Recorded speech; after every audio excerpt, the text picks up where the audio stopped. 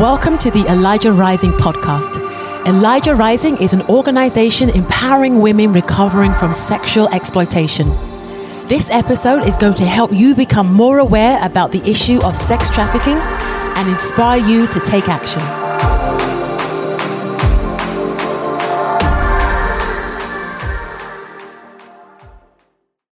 Welcome to the podcast. I'm Micah, and I am joined today by Jeff Shaw.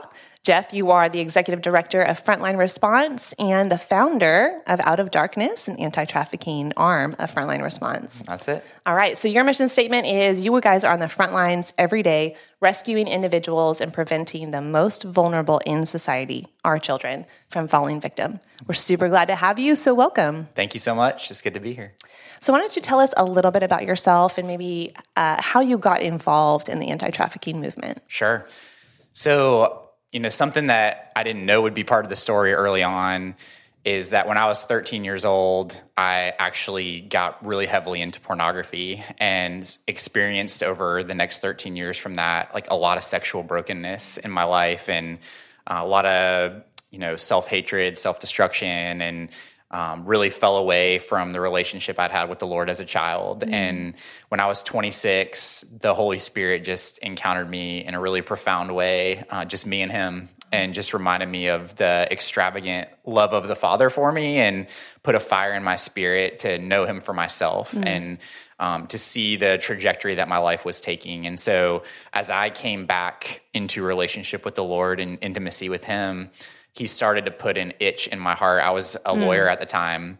And so he kind of created in me a passion for justice, but it was kind of playing out in a worldly career at the time. There was still purpose in it, eternal purpose in it. But I started to ask the question, God, like, what's this thing deep down that I'm searching for? And he didn't give me the answer right away. And so at my church, I tried to start a homeless ministry and no one came to any of the meetings. And so I was like, okay, all right, that's not it. And then I volunteered with an organization called Nightlight and doing prevention work in an at-risk community. And I loved it. I loved the kids, but I could still tell, okay, not quite there yet. And then in 2011, I read a book called Not for Sale about modern day slavery and different things happening in different countries of the world. And then God said, it's happening here. It's in Atlanta. Wow. And so at that point, I just remember laying on my face and saying, God, I don't know anything about this, but if you tell me what you want me to do, I'll do it. And that same night, he walked me out on my balcony. I had a view of downtown Atlanta. And he said, those cries, where are you, God? When will you deliver me? When will you rescue me? Are rising from your city. And I want you to mobilize the people of God to be the answer to those cries. And so the vision right then was a 24-hour hotline for women and children that were in prostitution and trafficking scenarios. And it kind of grew from there. That's amazing. Yeah. I am always so awestruck about the way that the Lord kind of calls people into this. So I think two things from your story struck me, and I haven't even heard this before, so this is amazing. I love this. But one is that you had a history in pornography. You're very clear about that, right? Very open about it. And how the Lord has designed it to say, like, hey, that place of brokenness, that place of even sin, of like, hey, deep, even personal trauma is actually something I'm going to transform and use for my glory. But not just his glory, like the actual redemption of people, It's amazing. And with that, it was interesting because even after I came back to the Lord, that was one of the hardest things to get to that place of deliverance from. And it took about 2 years. Sure. And the Lord had already given the vision for what Out of Darkness was going to be, but I was still struggling with pornography. And I had this really profound moment where I could compartmentalize in my own mind the illusion of pornography from the exploitation of women, and the Lord integrated those two. And this is how it happened. I was envisioning a rescue where we pulled up to get a woman. She gets in the back seat of the car, and I had been looking at her on a screen. Wow. And then all of a sudden, that last wall of deception that it's not really real people, it's just kind of all fake, came down. Wow.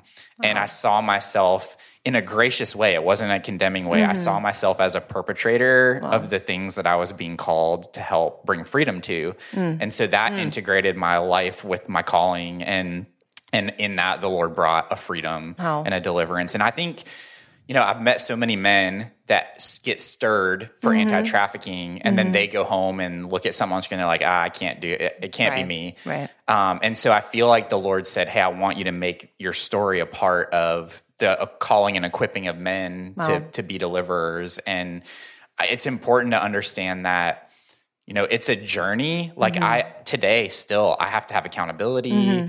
I have to make a choice every day when temptation comes, not to give in. And so I've been delivered, but it doesn't mean that temptation doesn't still exist. And absolutely. so understanding like, hey guys, that's something we can walk out with the Lord and walk our callings out at the same time. That's so powerful. It's such an amazing message to the body at large. And then that's really important message right now. So that was the first thing that just struck me. The second thing that you said was that you just kept trying. You tried something, it didn't work out. You tried something else, it didn't really work out. And you knew, hey, I am still going down. Like you said, it's a journey of progressive kind of entering into the calling. And so I try to encourage people, like, you might not find it on the first try. If you volunteer somewhere or you try something else, that may not be it, but that doesn't mean that you're not called. So, good. Yeah, I love that. I think for us as leaders too, maturing in the understanding, like we want everybody to become an anti-trafficking advocate or partner. Right. We want every church, every volunteer, but as the Lord matures us in leadership too, we come to understand that, hey, if this isn't the call, go find it. It might be foster care, it might be orphanages, it might be wells, it might be missions, but it's all important. It's all kingdom work, and you got to find the right place for you. Yeah, absolutely. And there's so many intersections, right, of vulnerabilities that all contribute to the same kind of global crisis. So I don't know if you want to share it from your perspective. I can certainly share it from mine too, but how you got connected to Elijah Rising. We actually go back quite a ways, even though we've kind of been disconnected for a few years. So it's been a long time. Yeah. So back in 2013, 2014, there was a group of people here locally who said, hey, we need a 24-hour crisis line for trafficking and prostitution as well. And so they came out to visit us in Atlanta. We spent some great time together. And then we're invited to come to Houston and host a 2-day training around the establishment and the running of a hotline. So we came, and on that Friday night that we were here, we were hosted in someone's home, and Elijah Rising came, and what would become Rescue Houston was there, and Redeemed Ministries. And so we had this really cool moment where we all kind of shared our stories, and we pledged ourselves kind of in unity to walk the journey out together. And then we had an incredible training, a great turnout, and then Rescue Houston was born out of that. But in that time, I got to meet you guys and see some of your facilities and drive around with you and learn about a little bit more of what's happening here in Houston. And I haven't been back since then, and here we are. Here we are. Yeah. And so before we jump into why you're here, can you tell us a little bit about what you guys do? So we said your mission statement, but what does that actually mean on a day-to-day basis? Absolutely. So it starts with making sure that people who are in those exploitive situations have an option. So we can't just expect that people are going to come to us. Yeah. We got to go to them and let them know what's available, bring hope, whatever that looks like. And so we do street outreaches similar to what you guys do here in Houston. We take roses out to women and handwritten cards, and they all have our 24-hour hotline written in it. Just build trust, build friendship. Sometimes it takes 3 years before a woman calls, and sometimes it's their first night on the street and they're like, oh, I don't know what I'm doing out here. But then from that point, if they make a call to our 24-hour hotline, we send a team to pick them up, a guy and a girl together, and then we transport them to a 24-hour emergency safe home. And that safe home is intended to be that urgent need, like sleeping at night, being awake during the day, eating 3 meals, getting clothes on your back, seeing a doctor maybe for the first time in 10, 20 years. Yeah. So it's really stabilizing that individual out of their immediate crisis. And then as they stabilize, empowering them to make decisions for their future and what they want their next steps to look like. And often that's partnering with long-term programs across the country that these women choose. And then we help them get there, pay any intake fee, help them with the admissions process, that they're not doing that from the street or the motel, but they're doing it in a place of safety with a team of allies around them. That's amazing. So essentially you guys are there, you're out on the street, you're in that highways and byways, so to speak. You are there with them in their crisis. And then you also provide like a safe essentially a safe home, right? And then wraparound care for that. How long does that period typically look for whenever you're caring for them in your house? Yeah, it's typically 1 to 3 weeks. Okay. And with that, some people, the placement's able to happen really fast. Like God just lines it right up out the gate. And then for some, it's been really challenging. And our commitment is we're not going to, at 3 weeks, we don't say, sorry, it didn't work out. Good luck. Yeah. One lady took 2 months, but because she was committed to the process, we stayed committed to her, and we saw it through. Took a little bit longer, but the sweet spot really is 2 to 3 weeks. That's amazing. It's such a gift to the anti-trafficking community to have that. And so, there's a pipeline of care, right? And you know this, but just for our listeners, it's very difficult for someone to come right out of her trafficking situation, like you said, in a hotel or a motel, or even on the streets. Maybe she's homeless, and jump right into a long-term program. There's a lot of hurdles that you have to get into, and then there's a timeline, a delay, if you will, for them to actually get into that home. And so you guys really provide that niche of care in the interim process. So beyond that, would you speak a little bit to kind of what makes emergency care so unique, and why is it needed in the landscape? Absolutely. So to your point about everybody needing to know their niche, we need long-term programs, or else there's nowhere to go after the emergency housing. But I think what we're offering to long-term care is a higher likelihood of success when someone comes to them, because they've had the chance to detox, they've had a chance to think about life.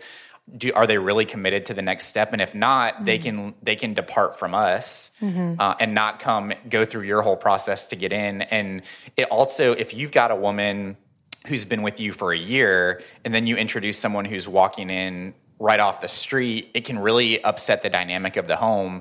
And so the idea is, if we can help provide a measure of stabilization and that person having the clarity of mind to make a choice to come to you first, it's going to help your whole program a lot more. And she's going to feel a lot better about her decision, because she wasn't committing to you in that immediate moment of crisis. She's had time to think about it and make that decision. And so the other piece for us is that safety net, low barrier safety net, so that if it's 3 a.m., if it's Christmas Day, if they're high, if they're drunk, if they're pregnant, whatever that scenario looks like, there's a safe place to come immediately, and then let's figure it out. But let's figure it out from a place of safety, not from a payphone, not from a hospital bed, we've had women jump out of their pimps' cars.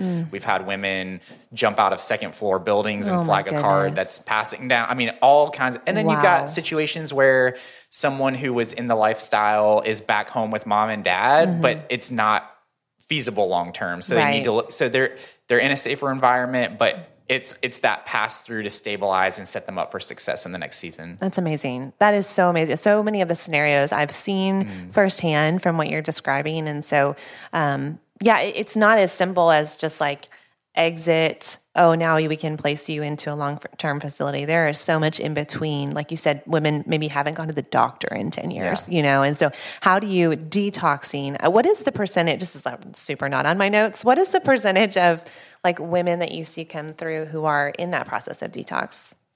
Yeah, well, I think the substance abuse piece, right, I don't have the numbers in front of me, but it's pretty close to 90%.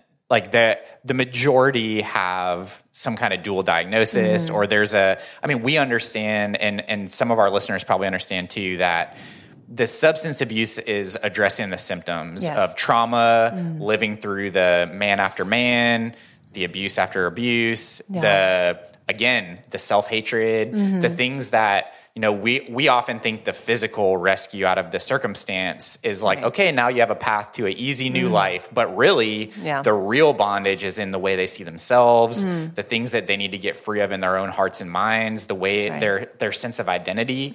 And that's been crafted for often even before the trafficking with childhood sexual abuse, right? Right. So, it's those presenting symptoms of addiction are usually there. And that's why we all want to use a trauma-informed approach, so we can understand it's not about just those behaviors, it's about those root issues that are causing those behaviors as coping mechanisms. Absolutely. And so, yeah.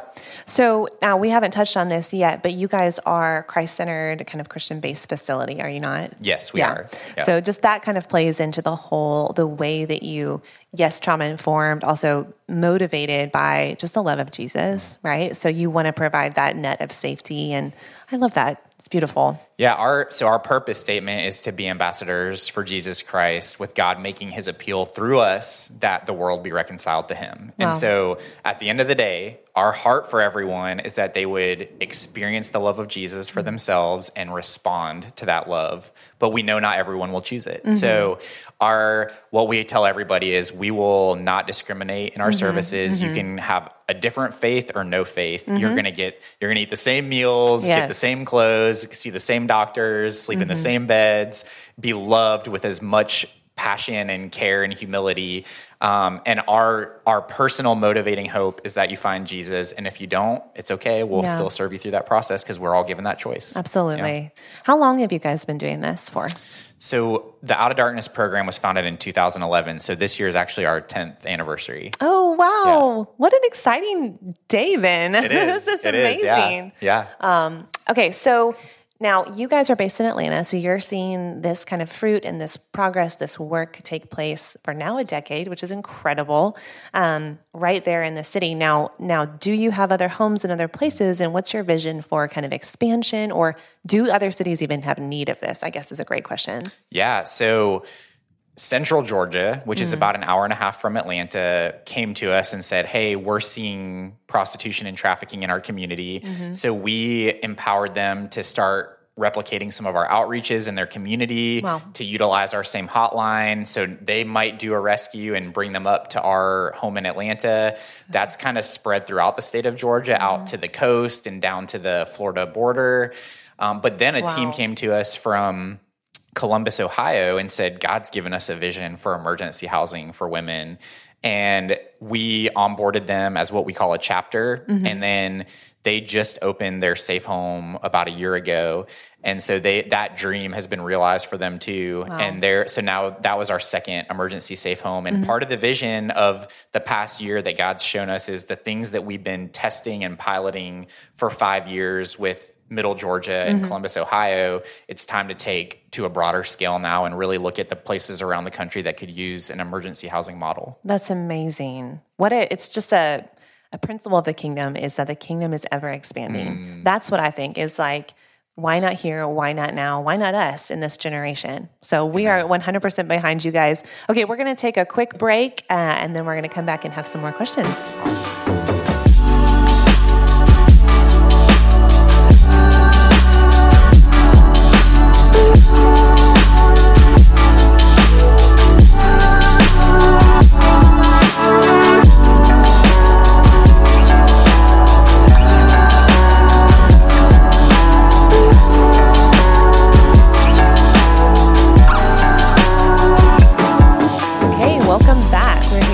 Jeff Shaw from Frontline Response. Okay, Jeff, I think a lot of people are wondering this probably. What does a typical day in your work look like? Yeah, it's funny to hear the word typical. Yeah, I don't know that typical really exists. So the nature of crisis intervention is you might have a rescue at lunch. You might have someone come in at 2 a.m., and then there's always the initiating the process of like, okay, let's go through your stuff, make sure there's no contraband, anything dangerous, and they're part of that process. We inventory everything.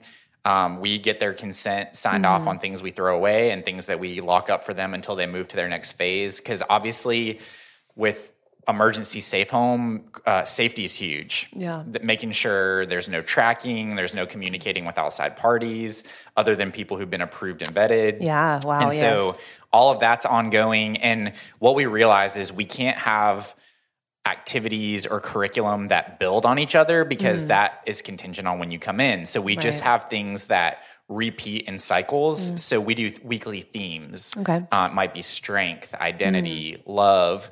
And then through the week, any classes or teaching or outside speakers are going to theme on that issue, and you can come in at any point and have it be valuable for you. Amazing. With that too, when someone first comes in, we really want to give them space to rest. They might need to sleep till noon the next day. Yeah. We eventually want to move them into somewhat of a schedule because, again, we're trying to set them up for success at the next phase. So part of that is transitioning and preparing for what that next phase is going to look like. Sure. We have case managers who will talk about goals, medical needs, dental needs, psychological needs, do an assessment with them up front so we can ascertain which programs to offer as a next step. And then it's just a lot of individualized care.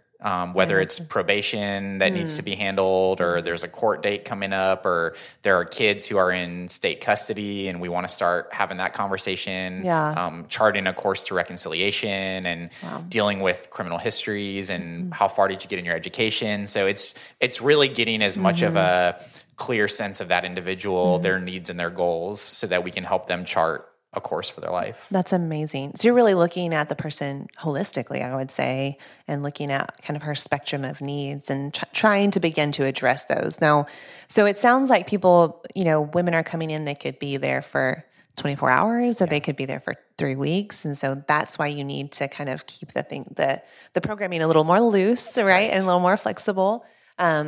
So how many staff does it take to run something like that 24 hours, 7 days a week? Yeah. So for us, and again, some of it is dependent on how many residents you're trying to serve at one time too. So we're in the 6 to 8 range right now. So we have 2 case managers. We have someone we call a care coordinator that kind of oversees the programming throughout the week. We have a part-time counselor. And this is important too. We don't start the therapeutic process because it's a long-term process that we can't see through to the end. So it's just crisis, emergency coping mechanisms, just tools to cope and function until you can start into long-term therapy. And then we have overnight staff, typically 2 or 3 per night, depending on the need and the number of residents. And then weekend staff.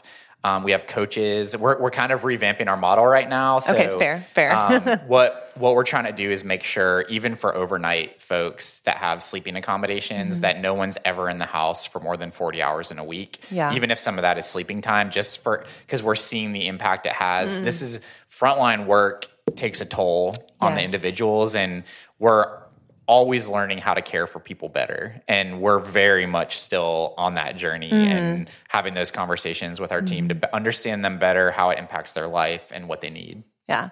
So that's so good that you kind of made that, you alluded to the impact that it actually takes on the people who are doing the frontline work. So, as an executive director, I'm a little bit removed from, and I imagine you might be too. And so I'm even seeing with our team the necessity of taking things like secondary trauma and vicarious trauma and compassion fatigue and burnout much more seriously than I have in the past, because we're seeing the signs of it in our team, right? And so you want the principles of the kingdom are you don't use people to accomplish a mission. You don't run people into the ground to accomplish this kingdom work. You have to care for both your client and for your staff. And I think we're all on a journey of learning how to do that and do that well, Yeah. And even for me personally, something I had to learn, because when the Lord won my heart, I was very much feeling like, okay, he wants relationship with me. And that wooed me into a relationship with him. But then I ran out to the field and I was like, okay, now I just need to labor for God. He brought me in his kingdom, and now he wants me to be an instrument to bring others into his kingdom. And you lose that sense of, no, he's as actively and passionately pursuing a relationship with me now, more than he wants to use me. He will use me. I can partner with him. But it's easy as leaders to view people that way too, that, okay, the Lord now, get to work. Right? But he still wants their heart. He's still pursuing intimacy with them, and he's entrusted them to us. And that's a heavy, weighty responsibility to have. And so how do we help our team members build resiliency and strength, but also acknowledge the very real ways that they need space and care and time to be refreshed and rest and find a balance of the two. We're in the 24-hour crisis care setting, closing is a big deal. Pausing the home is a big deal because it means we don't have somewhere to bring a rescue in that moment. We have to find other options. And so we always take that decision with that weight as well. But if we just keep that house going and keep it full all the time and run everybody into the ground, we're not going to provide quality care anyway. No, you're not. And even Jesus pulled back. I think there is a very real, it's almost like a fear that if you pause, if you stop, you are going to let those people down, right? But then we have to return to the realization that well, wait a minute, isn't Christ the healer? Isn't Christ the redeemer, the restorer, the rescuer, and not me? So, and he's in that business 24/7, right? So, but it is you have to take it with a measure of there's a balance, there's a tension there, right? You still have a responsibility to do the work that you've been called to. So I resonate with the challenge, right? Okay, so that was one kind of challenge. I'm sure there are so many that could keep us here probably all day. What would you say some of the other challenges that you guys face really in this work that people may or may not know about? I think, and uniquely as a Christian community, our understanding of mental health. And I think it's a constant process of, understanding this unique way that God's created us, where there's a spiritual element to everything, but there's physical and physiological aspects of things too.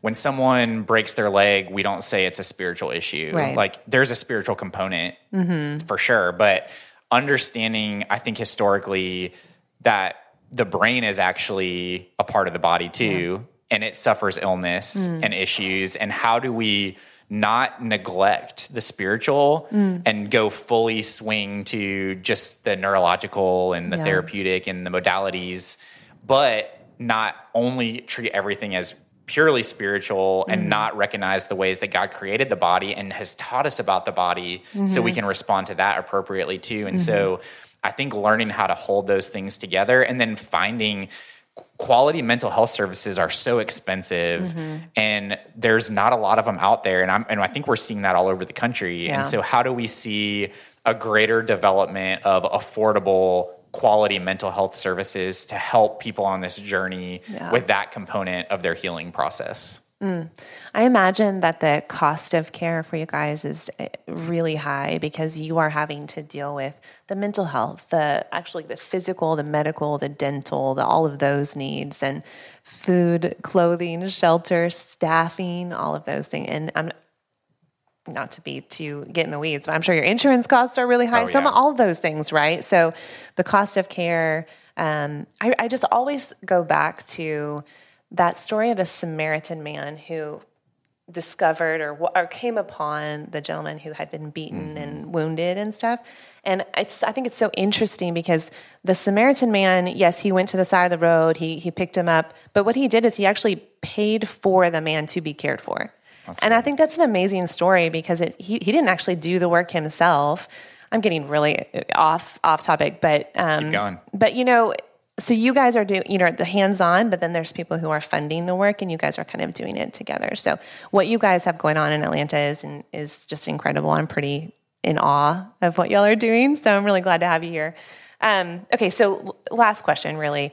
How do you see the pipeline of care for victims of trafficking needing to be maybe improved in the future? Some gaps that need to be filled in the future? Yeah, it's a good question. I think we're all constantly grappling with this, and I'm starting to view it, I think, more as a locational question. Like in some places, the pipeline looks fairly comprehensive, and in some places, there's some really key elements being met, but others that are not.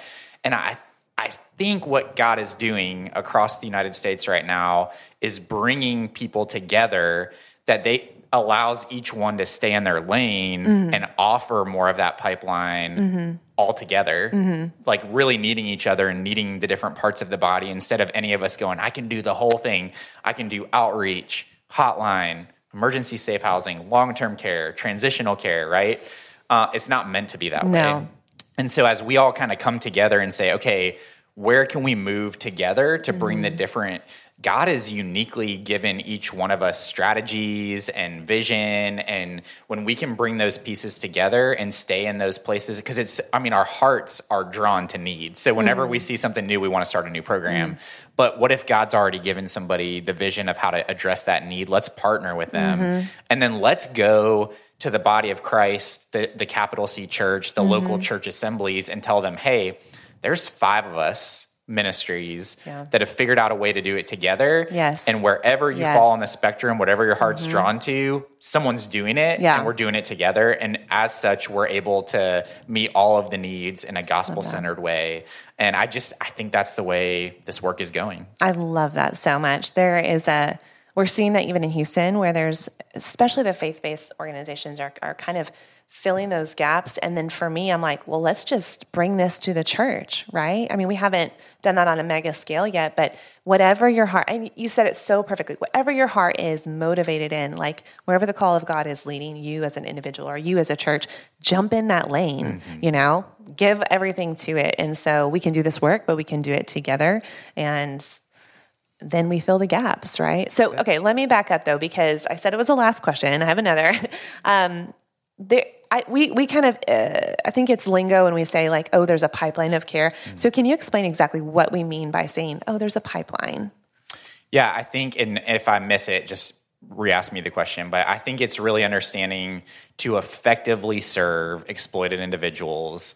What are all the boxes that need to be checked to make sure all the opportunities are being afforded? And I think that's going to the streets, going to the motels, going to the strip clubs, going in the jails, having a 24-hour hotline, having teams that will go out and pick someone up when they call from crisis and bring them to a safe environment, having 24-hour safe homes or options, having long-term care, which can be 12 to 18 months of therapy, education, life skills, job skills, relationship skills, having transitional care that increases independence and what we believe for transitional care is really helping people. We don't want people to rely on us ministries for their entire lives, That's right?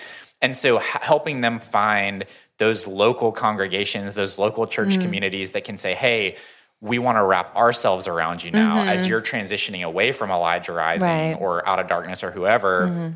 Become a part of this local fellowship and we'll care for one another and we'll grow together and we'll disciple each other, right? And understanding that that person doesn't just need to receive anymore. They have something to give too. Right, absolutely. And they're going to be a blessing to the body of Christ and to that local church and to their job. They have incredible strength, incredible resiliency and perspective and giftings and talents. And so, and then, all the way down to what does it look like for those people willing to mentor and disciple and even adopt adult survivors into their families and say, hey, come stay with us, have Thanksgiving, have Christmas. We want to be at your graduation. We want to teach you how to drive. We're, doing those things that they maybe lacked because they never had the family unit to show it to them. So I think that to me, that's the pipeline kind of from beginning to end. I think that's such a perfect way. As you were talking, I was thinking family. Family is the answer from a woman kind of graduating from our program. There's a gap between when she's just fully, living in her calling and her identity and being a mother or whatever. There's still needs there, and there will continue to be needs for the rest of her life, just like there is with any of us. And so I think integration into a family unit, and we really see that happening through the church. So I am 100% on board with that. So, okay, we've talked about several things, but as our listeners are listening to you, do you think there's anything else that you'd like them to know that we haven't touched on yet specifically about the work that you do? I think you've covered it well. Something that's just been stirring in my heart as we talk that has been kind of delivered as a challenge to our team that I just want to share with anybody who might be grappling with this is understanding calling and assignment and going back to understanding, like when we talked about using people or that God just gets us into a relationship and then puts us to work. Our lifetime calling is relationship with him. From the day we know him till the day we go to be with him, that never changes. That is our calling on this earth as human beings. The assignments may change. I have an assignment right now to anti-trafficking ministry.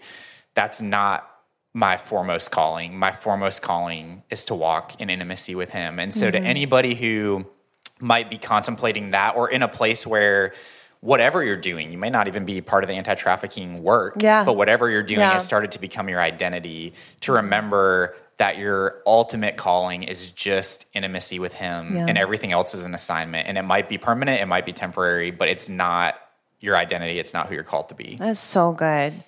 I wish I had the actual quote, but I just read something on Instagram, of all things. Instagram's like preaching to me. And it said something to the effect of, you know what? Like, we're all we're in this journey of learning how to care for people, right? You already said that. Like, we don't know everything. We're not even the experts. We're just taking like one step at a time, and doing the best we can. And so when things, maybe crumble or, didn't work out, or there's a sense of failure here or there, or maybe we're tweaking or whatever, we're doing things, but that is not an allegation of who you are, right? Like that, you are still beloved, accepted, whole, all of those things, right? So your identity can't be wrapped up in the services that we provide, or, which I think we do this subconsciously sometimes, the success of the people that we serve, right? So they're not our metrics, they're not the gauge of our success or our identity or our value. So